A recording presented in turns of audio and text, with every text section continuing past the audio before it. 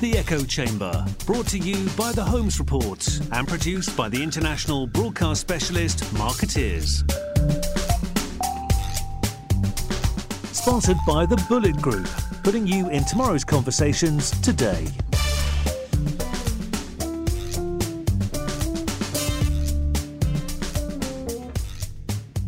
Hello and welcome to the Echo Chamber. I am Diana Marzalek, a senior reporter with the Holmes Report.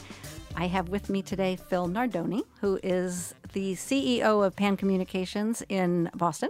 Welcome. Great. Yes, nice to be here. I'm glad to have you. And Phil also is an adjunct professor teaching public relations at the Newhouse School at Syracuse University. And so with your dual perspectives as both a teacher and an employer, anxious to talk about what you're seeing in terms of the training that kids are getting, the next generation of talent, and what you as an agency leader are looking for. Yeah, I'm happy to talk about it, and clearly it's an evolving situation. I've been teaching at the Newhouse School for 18 years now, and the students that are coming out of there today are vastly different than they were 5, 10, 15 years ago. In which way? I think today students, in my class anyway, I teach a senior level class called PR Management that is right before students graduate from the Newhouse School. So I'm getting kids that will be employed by agencies, nonprofits, or corporations come May or June.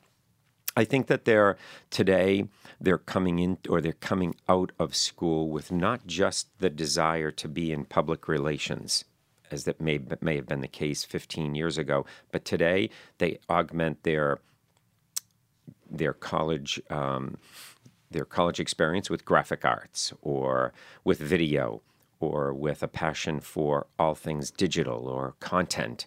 And what that means for employers is that as they take these students on and in an AAE role, for example, in an agency, they're looking for more than just that media relations track that was the case previously. So are the kids taking on these extra studies because that's what the agencies are demanding, or is it because they want to pursue they view public relations with a greater scope? Yeah, I think it's a little bit of both. I think it's universities like Newhouse know that for their students to have a cutting edge, a leg up, if you will, they need to give them more than just the traditional PR track, teaching you about news release writing or all of those kinds of things, but rather augment that degree with some other skills that make you more desirable.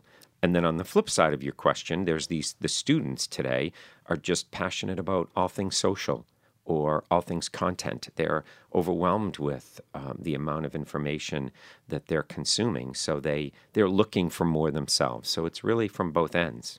And what is your sense of what they envision, what they are going to? Do they have a sense of what the public relations business is? I mean, it's such a diverse business, but do they know what they're going to? I think that hopefully by the time they come out of my class, they know, because as a CEO that flies in once a week to teach this 3-hour course, I'm giving them in the moment training on what it's like to be in an agency. So whatever my agency is dealing with in client relations, HR, business development and marketing, all the components, I share in real time what that's all about. So I think they understand. When you dig down below that in the world of client relations, which these people would be assigned to, they know that most of the programs at a place like Pan or a mid-size agency out there are looking for both integrated marketing, the true digital components of a program, of a campaign, and media relations. So traditional and new. Yeah, definitely. So they know that, Diana. I think they know that that's what they're getting. But here's the big thing. They're looking for more and more of it. In other words, they want more integrated. And now what they're asking for is specialized roles, opportunities in an agency or in a corporate department where they can focus in whatever their interest is. Is that realistic, though, when you're coming out of college, and Beautiful. Those of us who have been through it, you take your first job and you do the grunt work to some degree and you move on. Is what they're asking for feasible? Yeah, I hope that people out there that are listening to this realize that it's unrealistic for an individual who graduates to expect that right away, but they can work towards that. And at a place like Pan, where they're given a dedicated vice president to partner with during their career tracking, they're able to chart a course that says, here's what I want more of. But when you graduate and come into a place like Pan, you're not going to be given exclusively one area to specialize in. You can evolve into that as the months and years tick by. So it sounds like it's probably a little give and take on both sides, because agencies, you want to cultivate and retain your talent, and yet the talent's coming in with these visions of where they're going and what they're going to be doing. So I guess it's working together or coming to some sort of agreement maybe on how to do that. Yeah, and you're right on that, because we take a lot of pride in creating a culture that helps us to retain our workforce. And we can talk more about that as this moves on. But I can't say if it was specialized role demanding coming out of individuals or from team HR saying, let's do more of this to retain more people. It happened, and it's working beautifully in our firm. We have a vice president of our integrated marketing team, and she identifies people that have developed a passion and a skill set in the non-traditional media relations things. And she works with our HR team to help navigate a plan for them to do more specialized things. Interesting. I imagine that one of the challenges on the teaching end, too, is also trying to prepare a workforce or prepare talent for an industry that is always changing, particularly now. So with an industry that could look vastly different in a year, how do you get a young person ready to enter that? I mean, I think that, one of the reasons why I've enjoyed teaching at the Newhouse School for so long, many people say it's like a 15-week interview, if you will, because I know these students, Diana, after being a part of their life for the whole semester. And clearly, what rises to the top time and time again are not the individuals that might excel in the true PR or IM aspects, but it's the students that show they are intellectually curious and they have a point of view on whatever the topic is. One of the things that we do in our class every week, one student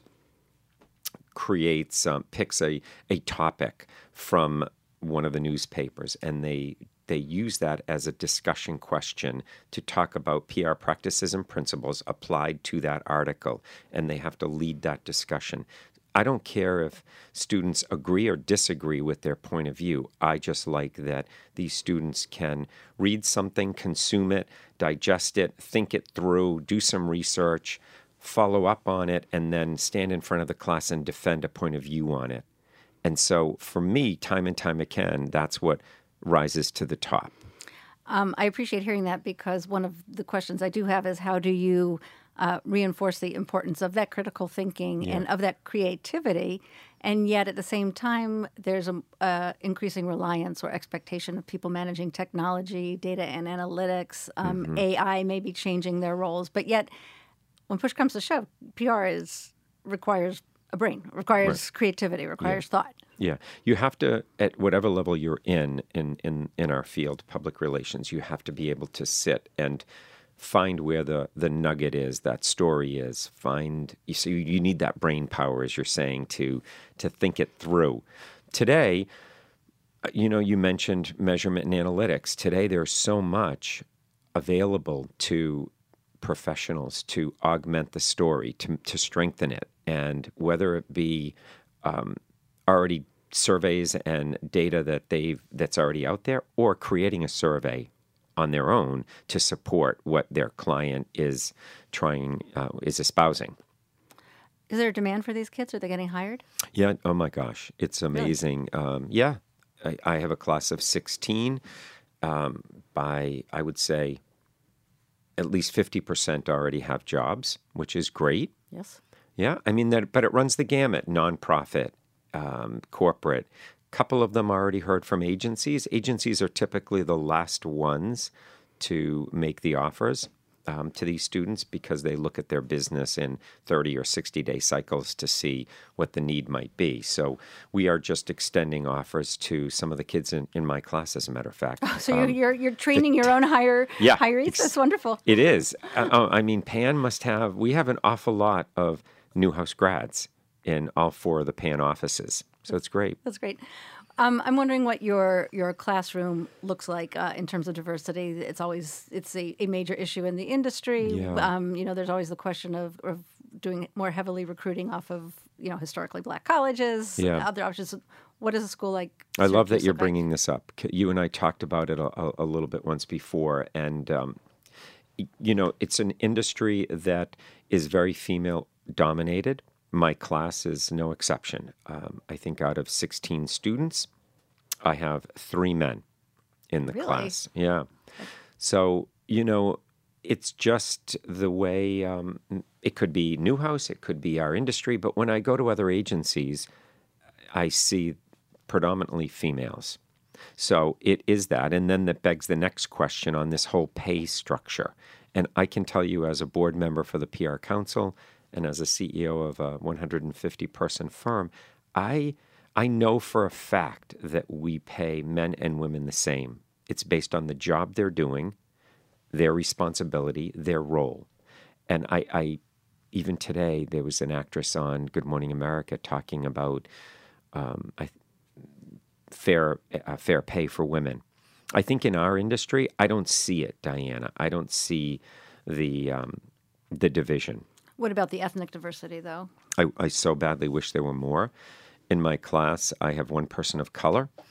I typically have some Chinese students, but I don't this year for some reason. I'm not quite sure why. But so, no, I don't think our industry is there yet in terms of diversity. Right. What about the other sort of cultural, I don't want to say issues or nuances that come into an agency like PAN when you bring this generation of talent in? You bring new talent in. Yeah. There's the existing talent. There's people who've been in it for decades. One thing we do to address that is we give every individual a shadow that is someone at their level that they can partner with, and we have a really good formal onboarding program. But you need those 2 things. And then I would guess the third thing is having this dedicated VP model that we really think works beautifully, because you take an office with 100 people and immediately go to a VP who has the responsibility for 15 people. So it shrinks it right down so that we know what your needs are, your desires are, and every quarter we're looking at your goals and objectives and then reviewing how you did against those goals. But I think that there needs to be training in agencies as we're onboarding the new talent, and we need to listen. And maybe we should talk about that, Diana, because I think employers, CEOs, VPs, HR departments, we're used to speaking to candidates, and now these individuals that are coming out of schools, they've worked hard, no doubt about it. And they have some thoughts on their own career. They know what they want. They know what they're looking for. And it's not just the 9-to-5 stuff that they're looking for. They're looking for companies, agencies that give back to the community. So I would say that a philanthropic agency matters in the minds of young people today. We have a whole program called PAN Cares, where we, in each market, work with homeless youths and do activities, and we do pro bono work for them. And do you see the young talent? Oh my God, they all show up. They love it, and that's what they talk to their friends about. Really? So, I mean, I know there's a lot of studies out there about why people stay, why people leave agencies or companies, and certainly you have to pay them, right? You have to be competitive, and we are. There's enough benchmark data out there to make sure that we're paying both the student just graduating from college all the way up to an SVP. We're paying them adequately and in many cases slightly above the industry average. But there's other things that keep them there, and things like PAN Cares, just all the culture things that we do really help to retain talent today. Do you have any issues, though, with that sort of generational gap? What the young talent is looking for and expecting versus people who have been in the business for a while and the way they do their jobs? Yeah, I think it's different markets.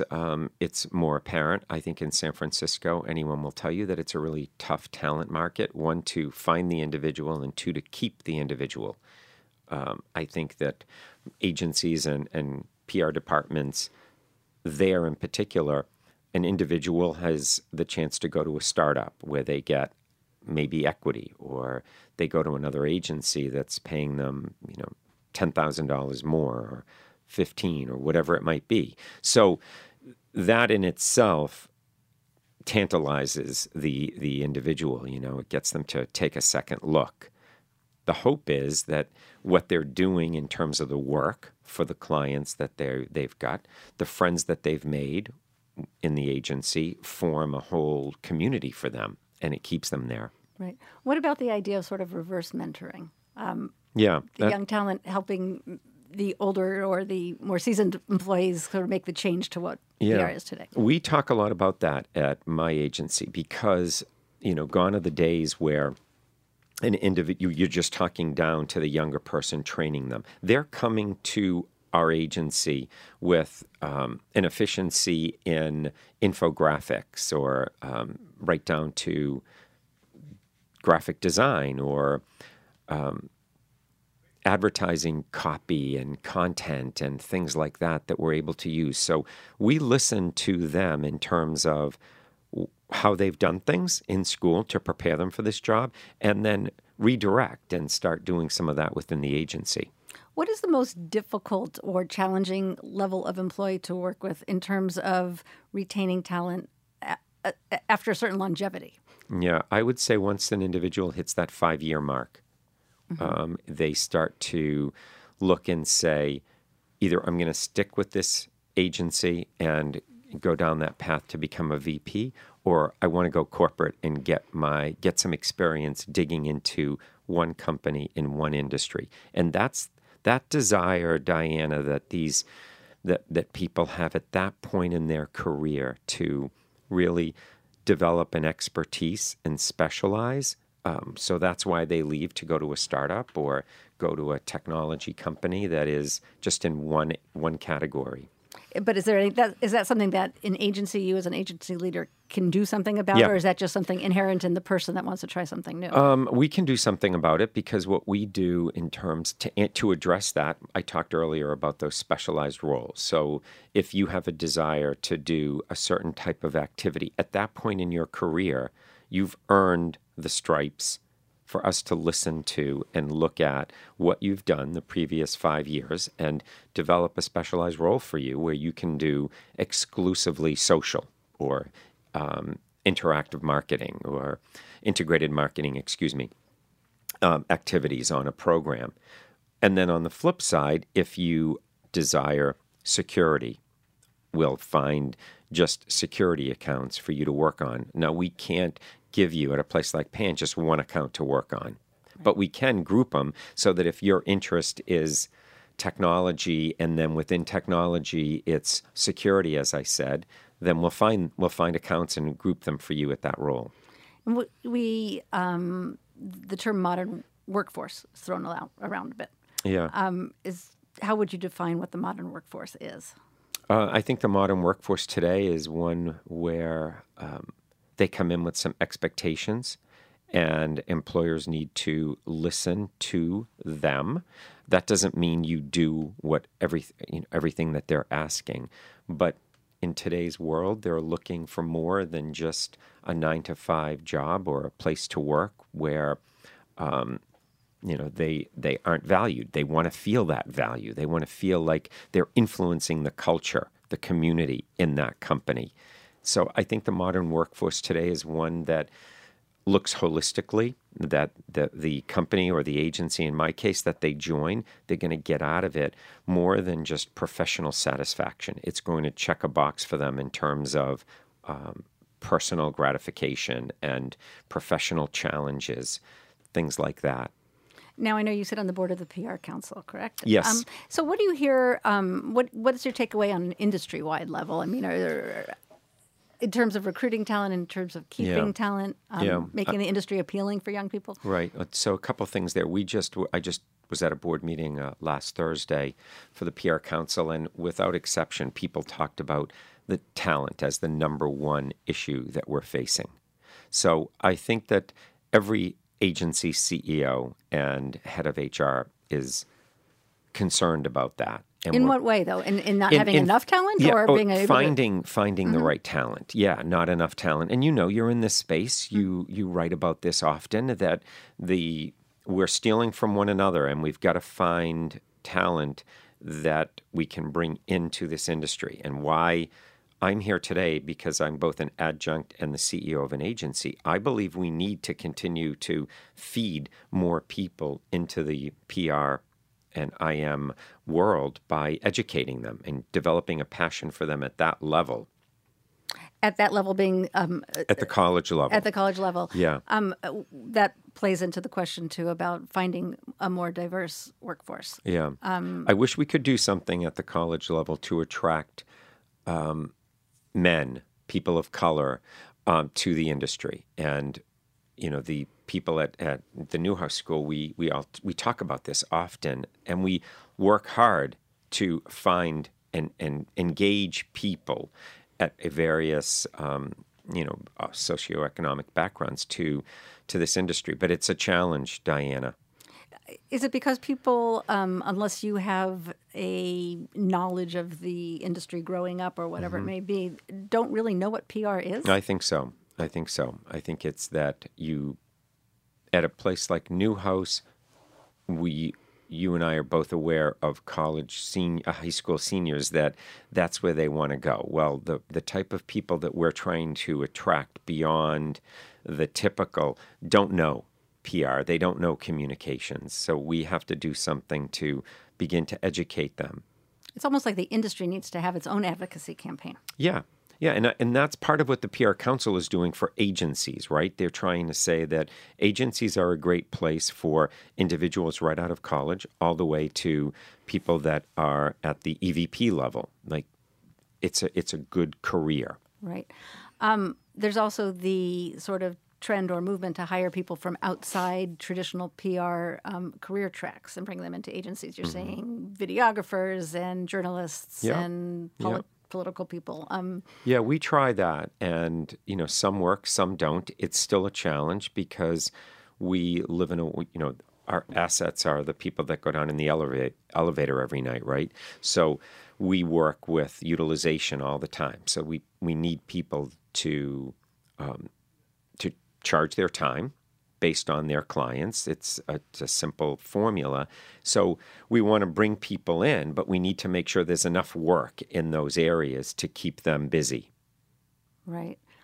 What is your feeling on public relations formal training? Obviously, you're a public relations professor, so I'm in no way belittling that. Yeah.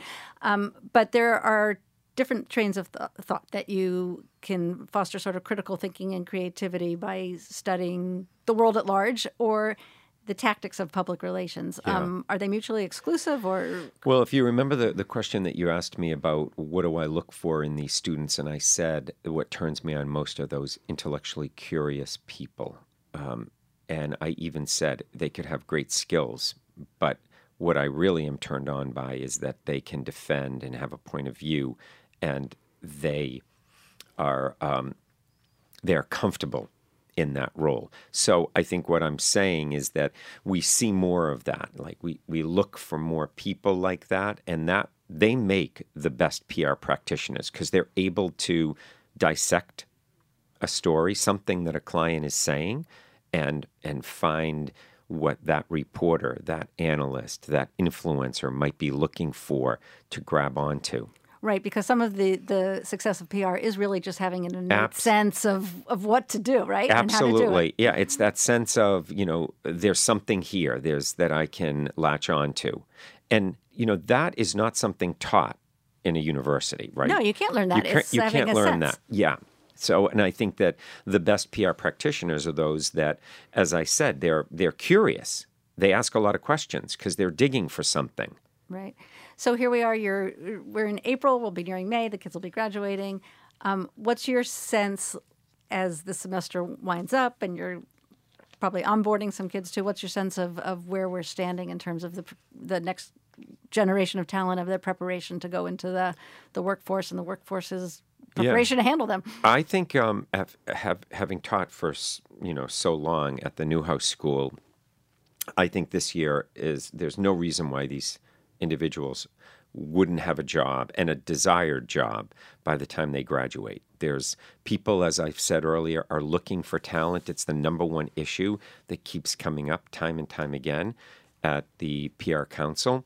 So I think that it's making sure that you're packaging up your work and communicating what differentiates you from others as you're looking for your first opportunity. It's the same thing for an individual at a midpoint in their career looking for a new job. I mean, there's definitely opportunity there.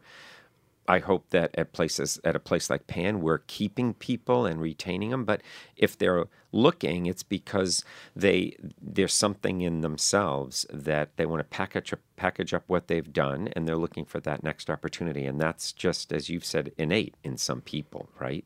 But I think the market today is phenomenal for the kids graduating from colleges and universities in terms of the PR industry. Great. Well, that must be very satisfying for you. It is. You're in the classroom, right, on both ends to see what you're helping produce and who they're getting. Well, I remember, not too long ago, Diana, there were no jobs. Right. So, for entry-level students, so entry-level practitioners. So, now it's a different market. Good. Well, we could be sitting here talking to one of them in a year, 2 years, or 6 No, months from now. Who knows? That's the other thing.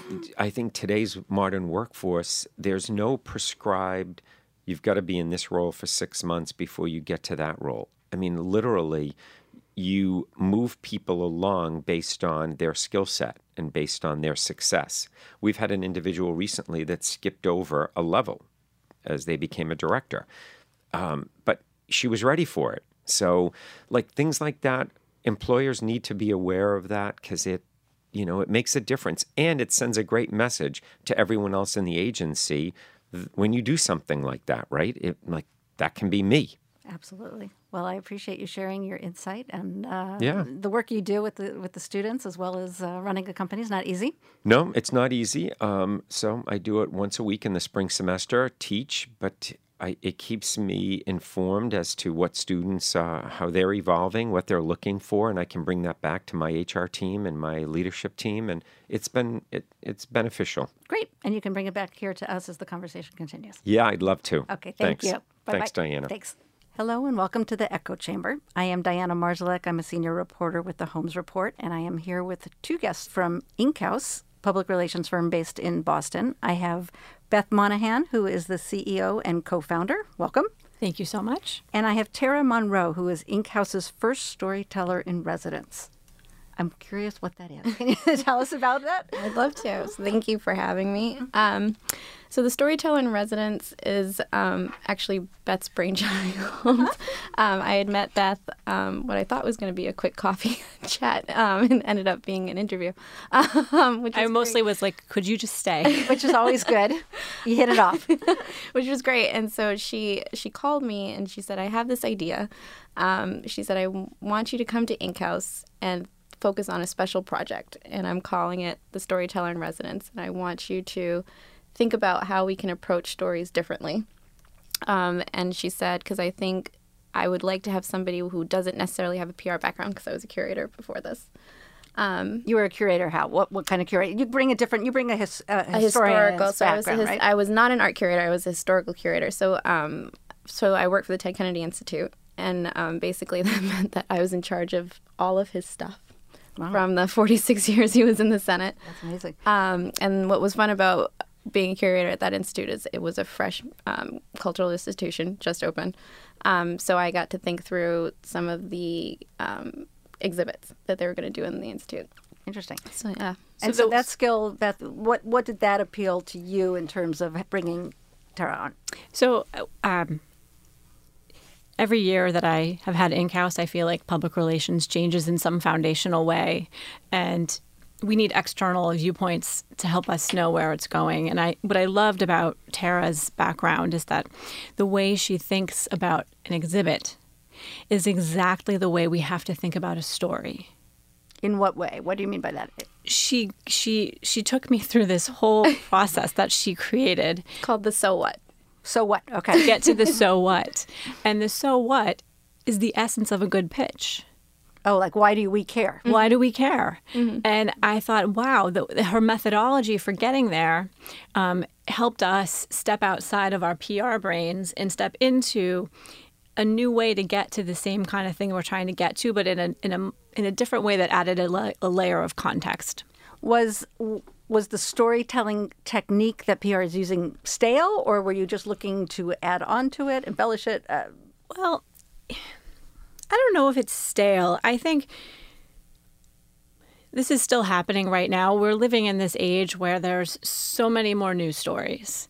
I have a chart of Google news stories per day from like 1979 through today. I can only imagine the surge in it gradually numbers. Goes up, but in 2015 it skyrockets. And that's when artificial intelligence started writing sports news and financial news stories.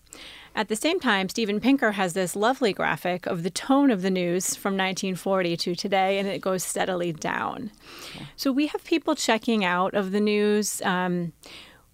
Investigative journalism is back after the Trump administration. Yeah. And we need a better way to reach people. And what I said to Tara is I feel like we have fear works when it makes people click on things. Right. So we have so we're starting with the basis that we have more news, but it's negative news. It's negative news. Okay. And there's a Pew research study that shows that the negativity and the polarization of the headlines are causing people to check out. We've seen Facebook usage go down. I don't know what it's at today, but when I last checked, it was down 30%. And so we're inundated and we're checking out. And that's not what public relations was meant to do. It's meant to bring people together. And we're meant to create mutually beneficial relationships between an entity and its audiences. And I felt like the tactics that we had to employ to get people to click or to break through to the news cycles, we're not doing that anymore. Okay, so your premise or what you noticed is that PR was playing into that trend that you're seeing. Yeah, we had to, right? We had to. And in what way, though? Were promoting fear? I mean, using these fear tactics to get people what they want, or how did you say? If you think about like the it's an emotional thing. It is. And right. So people are wired to scan for threats. So it works like Maslow's hierarchy of needs, starts at with your foundational needs for food and safety. Once those are met, you can move up, and self-actualization is at the top. Okay. And so fear is the most foundational thing that we have. And when you see like the local TV headlines, right? Like how to get out alive. Little thing like that. And then the BuzzFeed's headlines started playing on that a little bit. And instead of being fear-based, they were like, a man walked into a gas station and then this happened, And so that was just dumbing down the news and degrading the content. And so that also contributed to people checking out. And so I said, look, we're supposed to be building thoughtful conversations to create communities around us. And so there must be a better way. And so I said to Tara, like, why don't we go find out? So, Tara, you came with skills. Different methodology. Sure. Methodology. But what was the process of seeking out these better ways? So Beth and I met with a team, and I said, I know museums, so I know art. So that's where I'm going to start. And she said, great. So that's what we did. So I basically just researched and I read, and I also asked for a few favors from former colleagues. And I said, would you be willing to be part of this project? We had met, as Beth was saying, before I'd even started, I was like, I'm going to approach this like I would an exhibit. Hope that's okay. Been great. And I don't think we've named the project yet. It's Project Curiosity, right? Yes. Okay. Project Curiosity. which was Beth. Beth said it on a whim, and I said, that's the name, we're going to stick with it. Yeah. And so basically, we just had a brainstorming session. And what I would do in an exhibit is there's always a point where someone asks a question, any question, and it sparks something that leads to your concept. That's somebody when you're during curating during a brainstorm. Okay. And Beth said, how do we make connections, and how do we be open to other people's point of view? So I went home and I thought about it, and I said, well, then that's our so what. Our so what is, how do we get our clients to make better connections with their audiences? And then from there, you move on to your content. And the changing, so we do a lot of innovation PR. We work, we're working with companies who are trying to change some fundamental piece of their market, and thought leaders at higher education institutions who are just trying to reinvent preschool. They're trying to reinvent the internet. Okay. They're trying to do really big things in the world. And that means that we have to convince a lot of people to come along with us. Right. And so the best way to convince people to come along with you is to scare them half to death. But that doesn't make them very loyal followers, and it makes them kind of want to stage a coup once they find a weak spot. So, and that's what you don't want to do. No. That is what we don't want. The antithesis of Project Curiosity. We want to create, people who choose to follow us. Yep. And so that was really what we were looking for, new ways to do that. And so was Project Curiosity like a thing that has come and gone, or is it an ongoing process? Or it's a really good question. We were kind of talking about this a little bit. I think the project part of it, the gathering of the content, is gone. But I think what Beth will probably speak to in her takeaways is that how do we apply what we learned during that project so that it's ongoing? Right. And the project, before we get away from the project, what did the project entail? What did you actually do to come up with the concept that resulted from the project? So it was a lot of research, as a history person. Into storytelling or into public relations? It was a lot of research into getting back to our so what as to how do people make better connections, and in focusing on the cultural space. How do museums or people who work in cultural institutions make connections with their audiences? And I had said to Beth, museums had kind of gone through the ringer for a bit after the economy crashed. And it was a moment of like, oh, wait a minute, the old way that we used to do things don't work anymore. Right. And museums were closing, literally. So it was like, so what do we do to stay alive? So I just researched what I thought museums who had done it right and actually making meaningful connections with new audiences and existing audiences. And then outside of that, we had interviewed a woman who owns an independent bookshop called Brookline Booksmith. We interviewed 2 radio DJs. And that was a spur of the moment. They were radio DJs that I listened to every morning. And one morning, one of them was talking about the loss of their son. And it kind of hit me. And it was a moment of like, wow, what a brave thing to do on the air to get that open about something very personal that happened. So I just reached out and I said, would you be willing to be part of this project? Fully expecting that they'd be like, what? No. But everybody we had talked to was really excited because I think there was I think Beth was feeling what a lot of people were feeling was this idea of like, this is just not working anymore in terms of how we're getting our information and how we're connecting with people. So there's got to be something new and different. Right. So the so what is making meaningful connections. Or how do you get people to become open to a different point of view? Okay. So is that the so what, or I mean, it is the so what, but is that the end goal? Yeah, it is. But each campaign, I imagine, or each project would have its own so what. I mean, don't you have to prove? You still have to explain to them why they should. You do. Care. You do. And what I liked about going to museums is not only that museums had to come up with new ways to engage with their audiences, but that art, in and of itself, is a medium through which people are not usually intimidated, right? They can absorb it on their own and help them open up to a different point of view by looking at it. Right. They have to be open to it, though. They do. And art, though, has a way of making us open to it, right? Because it doesn't come to us with a predetermined point of view. Right. The same with a bookstore. right? It's filled with all sorts of ideas, and you can go find new ways to look at things.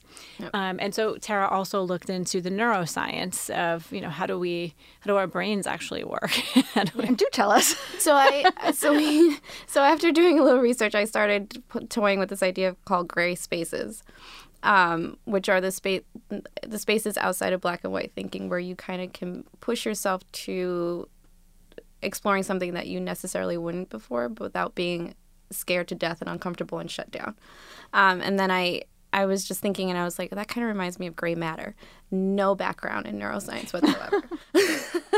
So I got history, I have neuroscience. This is very cool. So I was just like, and I had heard that the Peabody Essex Museum had recently hired a neuroscientist to help to study the brain while people are looking at exhibits, to better inform them how to make their exhibits more engaging, which I thought was brilliant. So it was like kind of serendipity. So it aligned. So I reached out to that neuroscientist. I did the study, and I just talked to her about the way that she approached things. And then during my research, I found out that a lot of people were looking at neuroscience as a way to figure out audience engagement and to go down literally to the fundamentals of the brain and how we interact with each other and what that does to our brains. Like right now, our brains are connecting just by talking to each other. We don't even realize it. But we're in sync. We are in sync here today. So you've done the research. You've studied these various facets. What did you bring back, and then what does that mean in terms of action? Yeah, so Tara did a bunch of she did a series on our blog where we found different things. So one was about the science of storytelling and the neuroscience of it. One was, how do creative cultural thinkers help us open up to new points of view? She had a man who did spoken word performances come into our office so we could experience it. Yeah. It's like interpretive something or other. You had what's a spoken word performance? A spoken word artist, he just came and did his poetry for us. Okay. That I get. It's beautiful. And then we did another one on pathways for empathy. So Tara discovered the Empathy Museum. Yeah. Where is that? That's in London, and I really want them to come to the States. They've never been. Is it traveling, right? It's a traveling. It's a woman who I talked to the woman who runs the museum. Basically, they do kind of like high street pop-up shops, but exhibits to promote empathy. So one of the things that we featured on the blog was a mile in my shoes, where they do this pop-up shop of a shoebox. And what they've done is they've collected the stories of the people in that area. So you go in and you buy a pair of shoes, or you actually are renting them. Right. And you put on headphones and you listen to that person's story while you literally walk in their shoes for a mile. So you're really in there. Because I don't know if you can, I guess you can experience empathy. I don't know if you can teach empathy, right? Isn't that sort of a psychopathy? Empathy is everything. When we, so I lead, most people call them messaging workshops, but I lead storytelling workshops. And the thing that is the hardest, I think, is the empathy piece, because you get into a room and it's natural for you. You're selling something, right? You're selling a service, a product, an idea, and you're just going to go down the list of why everyone should buy it, right? Because it's the best at these 5 things. And if you pause and you ask yourself, what motivates my target audiences emotionally, you're going to get a really different answer. And so it becomes a question of, like, even a toothbrush, by the way, right? So the reason that you purchase anything, everyone will tell you, I did it because it was the cheapest, it was the best. It's really not why. You buy things because you get something from that emotionally. And you may not even be aware of it. Even your toothbrush. Even your toothbrush. I have a Quip toothbrush. I do too. Right. And so don't you feel really proud and excited because that's beautiful and now you're pretty hip and you have a cool toothbrush that doesn't hurt your gums as much? And they send you the refill every 3 months. And you feel really smart because you don't have to go to the store and get it. Exactly. It's so efficient.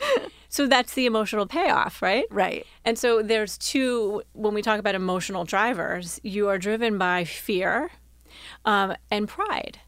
And so it's easy to manipulate the fear piece because it's the most compelling emotion that we have.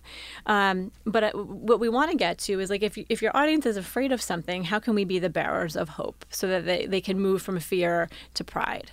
And if you start making a list, you'd be surprised at how many emotional drivers you can come up with that are related to what you're offering to them. And so this is not a manipulation game. This is a game of really understanding, like, well, if these people if the target audience that you thought was your target audience doesn't care about what you're doing, like, we should move on, right? Because we're trying to... Cutting bait. Yeah, we're trying to bring people who are meant to be together. Otherwise, it's not authentic. What's the point? Yeah. Right. But adding the emotional piece or the empathy to these conversations or the messaging, has that been missing, or it's that it's been stressing fear instead of the pride?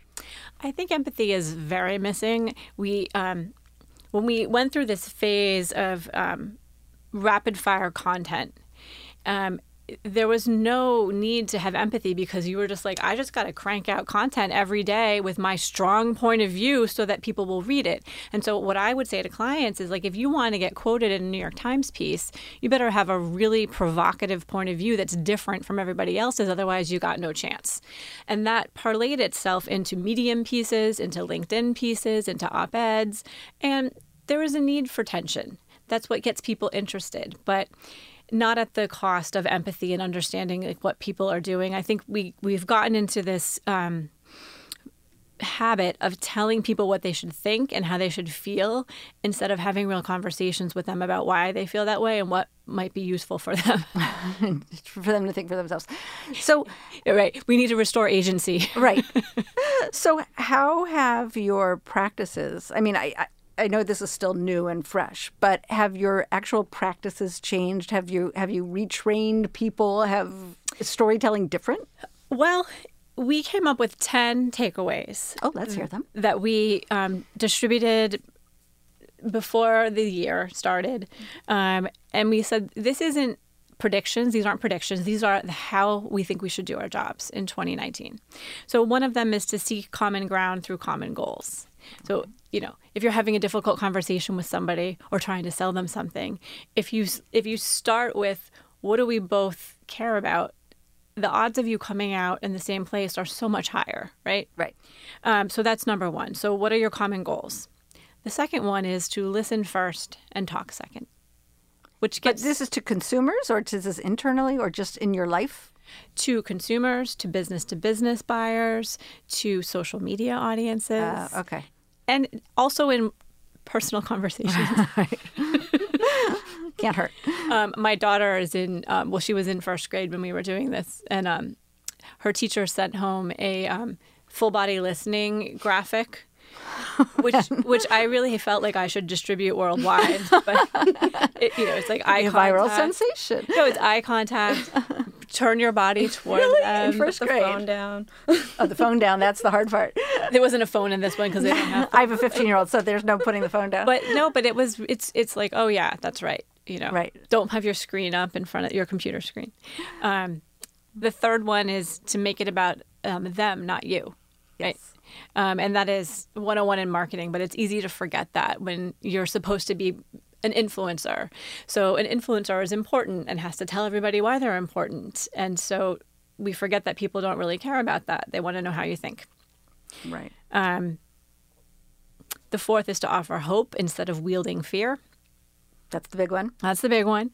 And then I love number 5 because it is so possible today in social media where everything has to be visual or video for people to connect with it. So the cool thing about art and music and other real world experiences is that they are not confrontational. And so what about using your creative team to help communicate a complex or a controversial idea in a new way that is not as confrontational as words? So something visual. Something visual, yeah. And we do that all. That's one of the tenets that we say to clients. We integrate design into every PR campaign. Could visual be standalone too? Sure. Yeah. Yeah. Yeah, it could be a real world exhibit, right? Like on the street. Right. You could have a pop-up museum. Yeah. About quips. Yeah. The sixth one is to come together in crisis. We do a lot of crisis communications at InkHouse, and the default is always to defend yourself and to identify who's to blame. Protection, self-protection. Right. And the best crises that we have seen are when people decide, you know what, we're all human and it's a complex world and we're actually going to come together to see how we can solve this together. And it's a lot more palatable to the media and to your audiences if you can do that, you know. Convening differing points of view comes right off of that. So we, especially right now with the polarizing headlines, yes. you know, our tendency is to have panel discussions where everybody agrees with us. We like to hear ourselves. It's so fascinating. Right. But what if you brought some people who had the complete opposite point of view, and assuming that we'd all be respectful to one another. You know, you have to choose your panelists well, but now you've got a really interesting conversation that opens up people in ways that never were possible. Mm-hmm. Was that number 10? No. No, I have 3 more. Oh, okay, good. I didn't want to cut you off. No, when we talked about it a little bit, but person-to-person interactions are back. You know, we spent a few years forgetting that people were people, and that, you know, robots might be able to just replace us and talk to us. But it turns out that we connect better with people when we meet them. Crazy that seems. So, are you talking about actually putting campaigns, putting messages like in?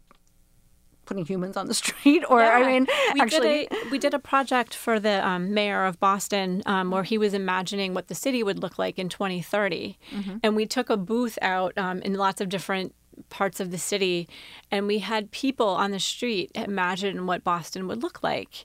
And the mayor, it was really important for him to kind of crowdsource what the city would be, and so he had all sorts of other mechanisms like texts that people could send in, and you know, so we could all work together to think about what should Boston be. Right, the participatory. Yeah. Interesting. Yeah. The 9th one is to join your community, don't take it over. Mm-hmm. So you can't tell people how to think, basically. Yeah, you can't. And if you want people to listen to you, you have to be part of their community, right? You can't just come in and be like the big one on town and say, I'm here and now we're going to do it my way. Right. It never works. And then the 10th one is really, we talked about restoring people's agency, but teaching and not preaching. You know, allowing others to hold the opposite point of view, even if you disagree with it. That's a hard one right now. And that goes back into the people shutting down the news. People don't want to hear it, and the fear and the negativity, right? But you see it on social media when there's a disagreement on a company's website or on their social media, and people get into this, I have to be right. And so that's how all these Twitter fights happen, right? Because no one's going to back down, and no one's going to acknowledge that maybe the other point of view is a valid one that I just don't hold, right? Right. So is something like that obtainable? Because some of that's human nature. It is. I think that it is all in the nuances of how you go about communicating, right? So you can decide to go into a point-by-point rebuttal, or you can decide to, as Susan Ellsbury, who's one of our SVPs, says, to take the high road because it's always less crowded. This is true. But You're alone out there. You can decide to be kind. You can decide to come to this conversation with compassion, because it's easy to forget that there's another human on the other side of the keyboard. And if you do that and your words show that, I think we have found really valuable ways of resolving conflict, even online, if you choose the right words. So a lot of what you're describing to me sounds just almost like lessons for daily life. And yet it's the same, but daily life is communicating, right? Yes. We're trying to make peace with people and go about our daily living. And so it's the same thing using these tenets in your storytelling. Right. Isn't that what PR is, though? We're communicating, right? Right. That's what we're supposed to be. We come full circle. No, it's what we're supposed to be doing. Right. So have you started implementing these yet? We have spent a good long time really being thoughtful with our teams about how do we do this and how do we make recommendations to our clients in a way that brings people together. And our clients have loved it. They have. I think that it's been a breath of fresh air. A lot of clients are scared to go to the media because they think that they have to have these really controversial points of view that they don't necessarily hold but have to say to get attention. Mm-hmm. And if we can find a better way, they feel like it's more authentic. Is it working? Yeah, we get tons of press coverage. Do you? Good. That's fabulous.